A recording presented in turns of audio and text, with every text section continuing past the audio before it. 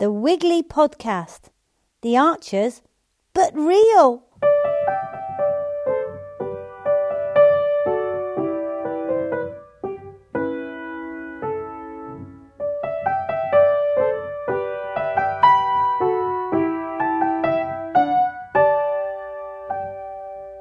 Welcome to the Wiggly Podcast from the Wiggly Sofa in the Wiggly world of Blakemere in Herefordshire. I'm Heather from Wiggly Wigglers, and today I've got a duo of Rackwells. I've got Rach. Hello. And I got Rachel. Hello. And Farmer Phil is coming along. He'll burst in shortly. He's just got to tube up a cow. So we can ask him all about whatever that is in a bit. He's got to tube up a cow. Not down a cow, up a cow. Well, we'll find out. I hope he washes his hands before he comes in. Quite so. Anyway, this week we want to talk about this amazing book. We've mentioned it before, but I love it. And I've been drying my herbs, and here they are on the table, ready to talk about. Rachel is going to ask even more questions about sunflowers. She seems to get obsessed with things. A few weeks ago it was hedgehogs, now it's sunflowers. We've got a bit of feedback, which I love because it's on a different iTunes. So it's on an overseas iTunes store. And Rach is going to tell us all about our adventures in a very, very posh hotel in Berlin. But first, we'll have a Montycast. Montycast, a weekly fact on wiggliness. Wiggly Wigglers has just bought a flower van to deliver wiggly bouquets locally. Another Montycast, a weekly fact on wiggliness. Next week. Thank you, Monty. Here's our review, which is on the Austrian store. If any folks are out there and are overseas, we would love you to put up a review on your local iTunes store, but you'll have to tell us so we know. And here we are. So here's the first one. Dear Heather, thank you for all the hours of good entertainment and important information you and your team gave me with your podcast. First, I was a podcast listener.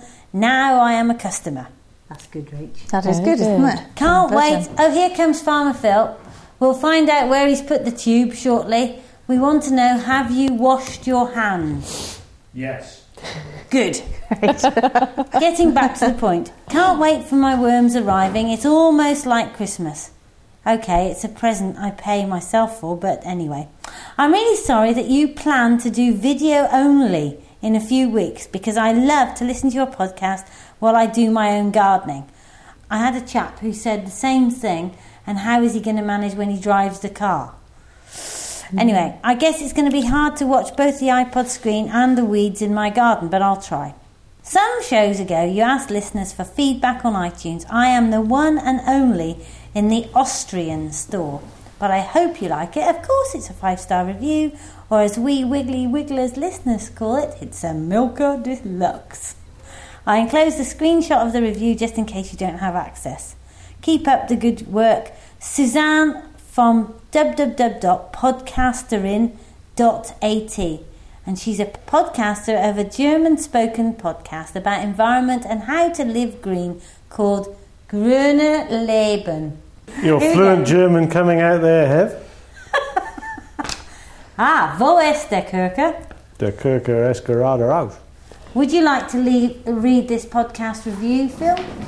I can do that. It says, von Suzanne, that must mean from Suzanne. I have much fun listening to this podcast, talking about wormeries, organic gardening and environmental issues. The Wiggly Wigglers team knows how to combine respectable information, Ricardo, with funny conversations. Although I like the way Richard and Farmer Phil often discuss topics from complete different points of view, you're not wrong there, my absolute star of the show is Heather. Yay! No, how can that be right? Heather, did you write this yourself? Yeah. How do we know you haven't written these yourself? Dankeschön. It gets worse. Great voice, very entertaining, and as soon as she starts giggling, you can't help joining in. Oh, yeah, there we are. Monty does a wonderful job with the Montycast, a part of the show I'm always looking forward to, because it provides often facts that I haven't known yet. So all you tree huggers, environmentalists and green people out there, subscribe to this great show. You won't regret it. Oh dear, I'm not sure what Heather's going to think about the listeners being called tree huggers. That's outrageous. That's all right. That just reminds me to give Ricardo even more jib. And we want to know, which bit of the cow has the tube been up or down? She's got mastitis. Oh, no! Wait. What has painful. happened is that she is a dry cow, so she hasn't got a calf on her, and usually the infection is transmitted by flies at this time of year, and effectively you get a bacterial infection in the quarter of her udder, and we have to strip it out, so all the muck and rubbish that's in there, and put an antibiotic tube in its place. How thick is the tube? Oh, very thin. What, like a needle size? Yeah, but it's not sharp. But that bit, Good Lord. that bit isn't the bit that hurts them. What hurts is actually getting the gunge out of the udder. That is extremely painful. That's because it's lumpy. Yeah, Is it? or like cream cheese. It's horrible, Oh. and it stinks. Oh. So that's put everybody off. Oh. Meanwhile, Anyway, the good news is that the infection is limited to the udder. So sometimes you can have mastitis that affects the whole animal and will kill them. But this one is not as serious as that. The infection is just... How do you notice what's wrong with a cow? Well, either there's inflammation, or she might go lame because it's sore, she can't walk properly, or if she's ill, that's usually fairly obvious. Sometimes there's a discharge, but in her case I noticed it because the one quarter was swollen. But some people seem to notice that things are wrong with cattle, and other people can pass them by without having a clue. But the ones who pass them by without having a clue usually have to deal with a lot of either dead cattle or cattle that are no good, because obviously a cow with mastitis, if it's left untreated, means that it won't produce milk, certainly out of that quarter. And so a cow that doesn't produce milk is not a very useful cow. Do you go and check your cattle, Rach? I don't personally, but Mike, my husband, does look at them. Every day he'll go around and look at It them. actually is a cross-compliance rule that you have to go and check your cattle every day. Oh, there we are But then. that's a good thing. Yeah, but anybody who doesn't check Yeah. their cattle every day is asking for trouble, because Yeah. the day you don't go, disaster will strike, because Murphy's Law says so. Yeah. and I can see it being one of those things that farmers don't like being told to do because it's common sense to do it. Absolutely. A mastitis needs to be one that you catch fairly quickly, isn't it? The sooner you catch it, the more likely you are to cure it. And what's it caused by? All sorts of bugs, but usually they're bacteria, E. coli type bacteria. Viral mastitises are the ones that will kill the cow. Awful mess. And sometimes the more serious bacterial ones, what we would call a summer mastitis, they are awful. But we've got beef cattle, though. So if you had that in a dairy cow, Well, wouldn't that go off into the milk? No, because dairy cows are picked up much quicker, because they will pick up the mastitis before it's even visible to the eye, because you've heard of what's called a cell count in milk. Is a measure of things like mastitis, and it is directly related to the cleanliness of the dairy and the storage facilities and all the rest of it. And that's why you'll see that low cell count herds are herds that are scrupulously clean and have very low incidences of mastitis. And if you have a cow that does show signs of mastitis, her milk is ditched. It doesn't go into the bulk tank. But also, a dairy farmer would be even more alert of it because he's bringing his cows in twice a day to be milked. But this idea of being scrupulously clean, you are the person that says to me, oh, a bit of dirt doesn't hurt you. And now I notice they've come out with the fact that wooden chopping boards are actually more hygienic than plastic chopping boards with all those different colours you see in the restaurants, because the wood sort of heals back up again. So an organic dairy farmer perhaps wouldn't be that scrupulously clean, but probably wouldn't have a... Well, I think he would. What they would do, whether you're organic or conventional, you still clean the cow's udder before you put the milking machine on it, and you can still keep the parlour completely clean, and you can keep all your storage tanks clean. That's nothing to do with organic or non-organic. From my point of view as a beef farmer, the cleanest way of getting milk from cow to calf is for the calf to suckle the cow. The effect of that is that all the bugs are always outward going, so the milk flushes everything out. The calf can deal with it, that's not a problem. In a milking herd setup, you've got all this equipment that if you don't keep it clean, bugs will flourish. Now, this morning I've had my third email in of how to open an Opinel knife. So I've brought a number 8 Opinel knife in for Rach to give a demonstration, and then I'm going to get you our new stem vases in from just out in our hall where Michael's been photoing them like Billy-O, and we'll see what you think of them. So Rach, over to you for the Wiggly Wigglers demonstration on opening and closing an Opinel knife within 10 seconds. Okay, well, this is a number 7, not a number 8, but that's neither here nor there because I'm sure the opening is exactly the same on all of them. But essentially, when your knife is closed and the blade is in the wooden part, the handle part of it, you have at the one end a metal piece that twirls around. And that is... the 10 seconds is up. Oh, no. Oh, Okay, over to Rachel. I'm only concerned. I've not regarded an Opinel knife as a very complicated engineering problem. The issue with opening an Opinel knife? I'm sorry, but this is important for our customer care. So It is important. Here we go. For Rachel the I think Rachel should carry on where I left off so she can get a bit more 10 seconds worth in. Okay. Just a minute, please. Here we go for stage 2 of the 10-second guide to opening the Wiggly Opinel number 7 knife. Okay, at one end of the knife, there's a metal part that swivels. If you turn it, it seems that it turns clockwise, it locks it. If you turn it anti-clockwise, it opens it. When it's turned fully anti-clockwise... Stop! Oh. Give. Okay, it's over to the man for the third part of the easy guide to the Wiggly Wigglers opening and closing of the Opinel knife. Your 10 seconds, Philip Gorringe, starts now.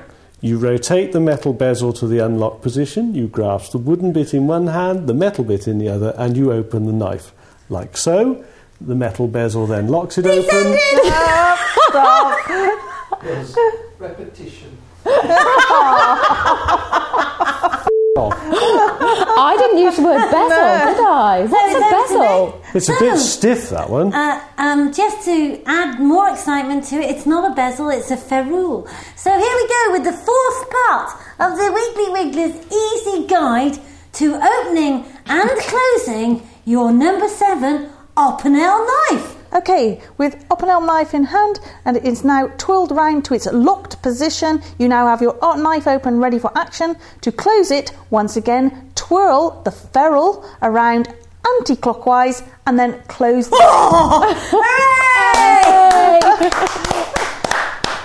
It's easy. It's easy, very easy, but I think the customer may find it a little bit stiff when you first have a brand new one.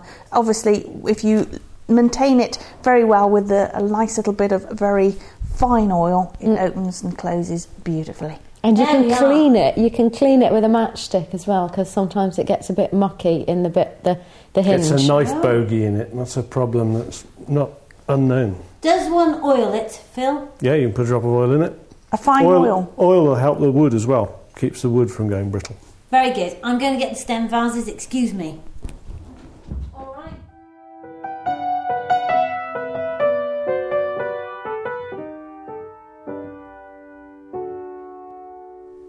So here we are. Here's a little sample of the stem vases with their rose in situ. English grown rose in a little bubble vintage vase. What do you think? I think they're lovely. Would you be pleased if a young man sent to you... What? I was just thinking about a young man. A young man? With you two looking like a pair of old crones in your bloody blanket there. Young man. Picture the scene, dear listener. Some of us are tough farmers and are sat here in our normal outfits, but Rachel and Rachel are wrapped up in 2 Welsh blankets. As much as I love Heather's beautiful house, it is cold. It is cold in her living room. It is September and we need blankets on us. Michael's put his vest on today. I don't know. When is this going to work, this stick that you give Farmer Phil? When is he going to heat the room? I don't know. He just don't take any notice at all. He loves being in his rickety No, I think windowed it's my house. carbon footprint. It's better to live in a cooler, fresher environment. It's better for germs, isn't it? I mean, it's better for not getting germs. Better for everything. For what? You still get a cold, even if No. you... When have you last seen me with a cold? I get one because I'm so cold. Anyway, these vases, I reckon they look marvellous, but I'm sorry to say they are not fly swatter compatible.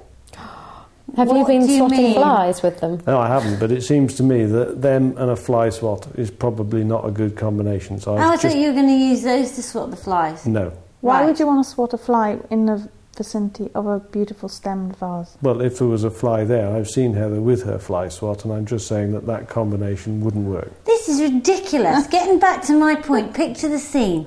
Rachel's at home. A young man sends a wiggly stem vase with a rose. That would be lovely, wouldn't I it? think That it's would be lovely. so nice. Yours not going to get one. No, I'm not going to get one. No, I'm not. Can we invite any young men listeners to send me a rose then? Yes, anyone out there who go to the website and see if you can't find a picture of Rachel. I don't think she's there, but we could. Yes, let me see. Go to Rach. There And is then a picture imagine of somebody me. younger with dark hair, thinner. Don't you dare. Me on the e-news, isn't there? Oh, With yes. my sunflower store. That's right, of course there is. I'm the English rose. course You she don't is. mind. Right. Rose. She is the English Yes, of rose. course she is. Yeah. Of course she Mediterranean is. me. Yeah, absolutely. Also, Rachel does come from Ross, which isn't, it's not an easy thing to live with, I would imagine. Didn't you come from Ross, Phil? No, I did live there, but I don't come from there. Well, what does come from mean? Because I wasn't born there. No, well, you live there now. It's like I don't live there now, I live in Hereford. No. Moving on. Look at my dried herbs. This book, I love this book, How to Store Your Garden Produce by Piers Warren. So I've been out and I've got my herbs, and it said you either put them in the oven or you hung them up in front of the fire. So a week ago we had a fire, which is a strange thing having a fire when Farmer Phil's out combining, but of course I can have them in secret. What, you mean he doesn't know that you're burning his valued wood? No, and that he's had to go and get. Oh, heck. And the thing is, he doesn't come in till 1 o'clock, so by the time he's come in, I've put it out and covered all traces of possible fires. And he says, gosh, your herbs are drying well, hung there in the house. And I said, yes, Phil, they are. Anyway, aren't they great? So can you dry them? How can you dry them? I don't want to put them in the oven because then you have to turn the oven on. Oh, unless you cook something in the oven already. Yeah, you see, the thing is, it only takes about an hour in the oven. So if you'd cooked something and then it was cooling down, you could put them in there. But I think they look great. They do. When you hang them up. And you don't have to have an oven at all. Anyone with central heating. I was going to say, it's only a question of how long it takes, isn't it? If you hang it up inside the house, they'll dry just the same, won't they? I don't think they would in here, Phil. I think they probably just have icicles on the bottom of them. In fact, it says here you can freeze them. Rather than dry them. Look, the water in the Nesh is the stemmed word that vase. comes to mind. The water in the stemmed vase is starting to go solid. Come and smell these herbs. What do you think? Is it not better to hang them and let them dry over several days rather than do it in the oven fast? No, I think there's a reason for drying them quickly because if you let things dry slower, they're more likely to rot, you see. Whereas if you dry them quickly, then it drives out all of the moisture and I think you could preserve more of the flavour and the colour and the nutrients. Now listen here, my dears. Enzymes, bacteria, yeasts and fungi all require moisture. So drying food is effective at preventing the action of all of them. Well-dried produce has a long storage life and often an intensified flavour. So this technique is often used to create desired ingredients such as dried mushrooms, chilies, tomatoes or goodies to be eaten direct such as dried apple rings. For the choice of whether to dry, freeze or use some other technique will depend on your future use for the produce. Beans, peas and sweet corns used to be dried every autumn by many country families for winter use, but a pea freshly cooked from the freezer will be more flavoursome and more tender and will contain more vitamins. On the other hand, dry produce weighs less and so is popular with backpackers. Anyway. Right, I want to know how you're going to sort these. Are you going to put them through the mint herb cutter and have a pot of mixed herbs? Or are you going to put them through the herb cutter individually and have a pot of each one? Well, I don't think they're quite ready yet because it says in the instructions that you have to be able to crumble them. Oh, So I think they just need a little bit extra time. And then I'm going to put them on this piece of newspaper here, hammer them a bit. And then I've got these gorgeous, somebody gave me some second-hand terracotta herb pots. So I thought I'd put different ones in rather than what it said because I haven't got the right ones. Oh no! And then it'd be a surprise. I feel that in the midst of winter, when you go to get them, we'll remember what is in each pot. So did I see you had some lovage drying up there, or was it some parsley last week? I've got parsley. It says not to try and dry fennel, but I've tried it to see what would happen.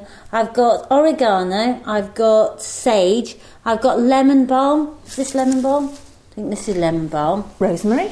Oh yeah. Yep. I've got parsley. What else have I got? I think that's it. So I thought I'd make some mixed herbs and then also lemon balm because I'll need this in the winter for Pims. Have you got any time? Did you dry any time? Yes, I've got time. Where's my Oh, time? love Somewhere. time. Yeah. Do you So know? there we are. Does that book tell you what the difference between oregano and marjoram is? Do you know the difference? No, it's a question. Maybe that's a question for the listener. If anybody knows what the difference between oregano and marjoram is, I'd be very interested. I wouldn't. Does it matter? Head's going to put it on the food anyway. I was going to say, it won't matter because by the time she's put sage in the marjoram jar, sage will become marjoram anyway. So. Absolutely. Don't you think that's a handy wiggly hint though? If you've got some jars that say something, put something else in, then it's a surprise. Any good, right? No, because you might put the Salt in the sugar rosemary pot. on the beef. Is that bad? Isn't rosemary meant to go on lamb? Oh, Yes. You might put lemon balm in your sage and onion stuffing. Yeah. But wouldn't that be interesting?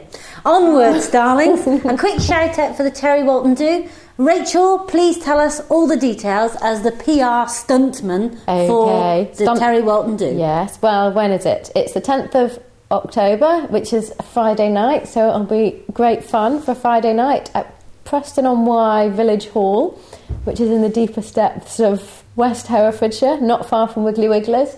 It starts at 7:30 and there'll be a light supper, which is being arranged by Heather, so I'm not quite sure what we're having. Cheese. Cheese. We're Excellent. having cheese. Excellent. I love cheese. And ham. Cheese is rotten milk. I shan't be having any of that. We're Don't you like cheese? We're having fillet steak. That's more like it. Excellent. Not. Excellent. And maybe there'll be some of Heather's dried herbs there. Yes, in surprise jars. But let's hope she doesn't put them in the mould cider. Actually, this will go in the mulled cider, I think. Ah. Anyway, So, Terry Walton talking to Richard Fishbourne, no doubt giving each other a hard time on whether to be organic or not organic, and general gardening fun. And tickets are £10 and available from Wiggly Wigglers, and I hope you come. and they'll be singing Myfanwy. Da da da da da da Myfanwy. What, Fishbourne singing? I don't know. No, Terry sings. He's I've gonna heard Terry sing. sing on his podcast, actually. Excellent. It's quite funny. It is not like Welsh male voice choir singing. He sings sort of little ditties about the allotment. Oh, like Lavender's Blue, dilly dally. Please, no. Now then, Farmer Phil, what is the news with the harvest, please, before we tell you the Wiggly Wigglers moment of glory in Berlin? Dun, dun, dun. Progress has been very good over the last week. We've covered a lot of ground. The quality of some of the crops has deteriorated somewhat, but I suspect that that will be made up for by some pretty good yields that we've been achieving. What's the record yield? We're getting close to 5 tonne an acre in places. 5 tonne an and acre. In one field, That's my yield 500 meter, quidders. my yield meter genuinely got to 6 tonne an acre for about 10 yards. Ooh. So I was quite pleased about that because it doesn't do that very often. And yesterday, the specialist pea header that we have mentioned before that Philip Watkins is going to bring to help us harvest the peas arrived. So we're going to play with that later on today. And it's He has brought a combine with it, he has brought a combine Right. with it. But it's a very clever thing because instead of we would try to lift the peas and cut them off and combine them. This doesn't cut them at all. It hooks them and picks them up with a series of hooks. So it doesn't cut anything, and it relies on them breaking off at the ground. So it'll be interesting, but it's a header designed specifically for combining peas. Could you take our listener out in your pocket to the Brummy and bring us back a report of the hanging up pea vines? I certainly could if I'm here. Excellent. Before we go on to Berlin, Rachel, tell us about kohlrabi. Kohlrabi is a vegetable that I've only eaten once. I've always wondered what you did with it. It's a bit like one of those ones, like, what's that other one? Salsify and saucinera? Well, I'm really not quite sure what they are. Anyway, I bought one about a month ago and was told it was like cabbage, cook it like cabbage. So it says that here in Piers Warren's book, treat it like cabbage. Yes, it looks like a turnip with kind of like shoots coming out the top. It looks very strange. Anyway, so when I was told to treat it like cabbage, I thought that when I peeled it, it would be leafy, and you'd be able to shred it, and it wasn't. It was solid like a turnip. So I chopped it very finely and cooked it as I would cook cabbage, and it was quite nice, actually. Nutty tasting. Yes, perhaps. No, I did put... Yes, perhaps. Anyway, if you've got any kohlrabi growing in your garden, I have. I was looking it up too, and it says trim, peel and chop the chunks before blanching it for 2 minutes, and then you can freeze it if you want to keep it. They look a bit like a space alien's head, don't they? Yeah, definitely. They are because alien. they've got like antennae on them. Oh, you mean like E.T.? Yeah, sort of. Very good. Ish. Do you want to ask us about Berlin then? Go on, tell us about... Why did you go to Berlin? What were you doing in Berlin? Really, you want to know? Yeah, I really want to know. We have had the most fantastic 2 days in Berlin, haven't we? We have. We won the Small Business Using Technology Award, so it's kind of for this podcast, really. That's what they liked, and they liked our Facebook group. Michael said it's all down to him. Nothing to do with him. He just presses the buttons. We're the geniuses. He's cutting that out. We've gone now. Bye. I think it's all down to me, but I wasn't invited to go to Berlin. Well, there was 3 places and there's 3 girlies, so yeah, that was it, really. Sorry, Farmer Phil. Yeah. We stayed at Hotel Adlon, which I think is possibly the poshest hotel in the world. It used to be in no man's land because the wall and the Brandenburg Gate is right by it. But it was a corker. It was the best hotel I've ever stayed in. It had history, it had modern, it had beer. It had 43 pages of drinks, starting with Moët. And on page 41 was beer. So it took us ages to choose. Anyway, the important thing is we got to meet Michael Dell, who is the head of Dell Corporation, who produce computers. As our dear listener will know, we are Apple addicts. I'm not. PCs are absolutely adequate, and meeting Michael Dell was an absolute treat for a PC user, of course. But I would have loved to have spent more time with him. But, he's a busy guy, so he sort of stayed with us for about half an hour, didn't he? Yeah. And we were able to ask questions. And then we had a best practice day. Yes. Where the ICSB, the International Council for Small Businesses, gave us all best practice from the other companies who seem to be geniuses in technology. So there we are. What a lovely trip. And now we have a load of computer money in our account from Dell. Thank you very much, Dell. And so we'll see what we'll do with it. Yeah, that'd be fantastic, wouldn't it? Yeah. Well done. Very good. Just before we go, I know you're still obsessed with sunflowers, Rachel, so you've just got a moment to quiz Farmer Phil once again. Oh, she's jumping up and down with glee. Or is that coldness? To ask Farmer Phil a couple of last questions on Helios is. Can we eat them? Can we eat our sunflowers? I believe we can, yeah. I don't see any reason why not. Because I've read, I think, on a DEFRA website, that every crop and vegetable that's capable of being grown in the UK is actually grown in Herefordshire. Is that right? Yep, that's right. Didn't know that. That's amazing, isn't it? Every crop that's capable of being grown in the UK is grown in Herefordshire. You find me some onions. Are there onions growing in Herefordshire? Or there were. Brindley used to grow onions. Did he? Yeah. Shall I find the quote? I'll find the quote. Okay. Yeah. It wouldn't surprise me. Herefordshire is capable of growing pretty But much. just a minute, how am I going to eat a sunflower? You mean the seed, don't you? Yeah. Not the... Yeah, I'm just imagining flying up a So, I think the head. flower head and chewing through that stalk. Your Okay, muesli you let is the- quite likely to have some sunflower seeds in it. Yeah, well, I know do we you let can the eat sunflower head dry out? Or... I don't know. That's what I don't know. Because I love sunflower seeds. I buy loads of sunflower seeds, being a tree-hugging hippie. And I was just wondering why we can't eat Farmer Phil's sunflower seeds. I think we can if you know how to eat them. There's nothing I've done to them that will make them so you can't eat them, because essentially they've had no chemicals put on them because they don't need any. So that I haven't got any issues with eating them. Any other questions about sunflowers, Rachel, before Oh, we yes, end the yeah. show? But, I also read that you can use, once you've taken the seeds out, you can use the husks as a cattle feed. And I was wondering if you did that. We don't do that because by the time we combine them, they're pretty tired-looking broom handles. broom handles. They're all furry and horrible. And we don't get enough of a swath behind the combine, really, to consider baling them, which is what we'd have to do. What's a swath? The row of remnants that comes out the back of the combine like straw does in a row. Ah, A swath is a row, Not a swathe. not a swathe. That's different. Well, you would cut a swathe with an E on the end, but you create a swath with what you've cut. Oh, and on that note, dear listener, we leave you to cut your swathe and produce your swath on the lawn. Till next week, it's bye from me. And bye from me. Bye from me. And bye from me. Wiggle on.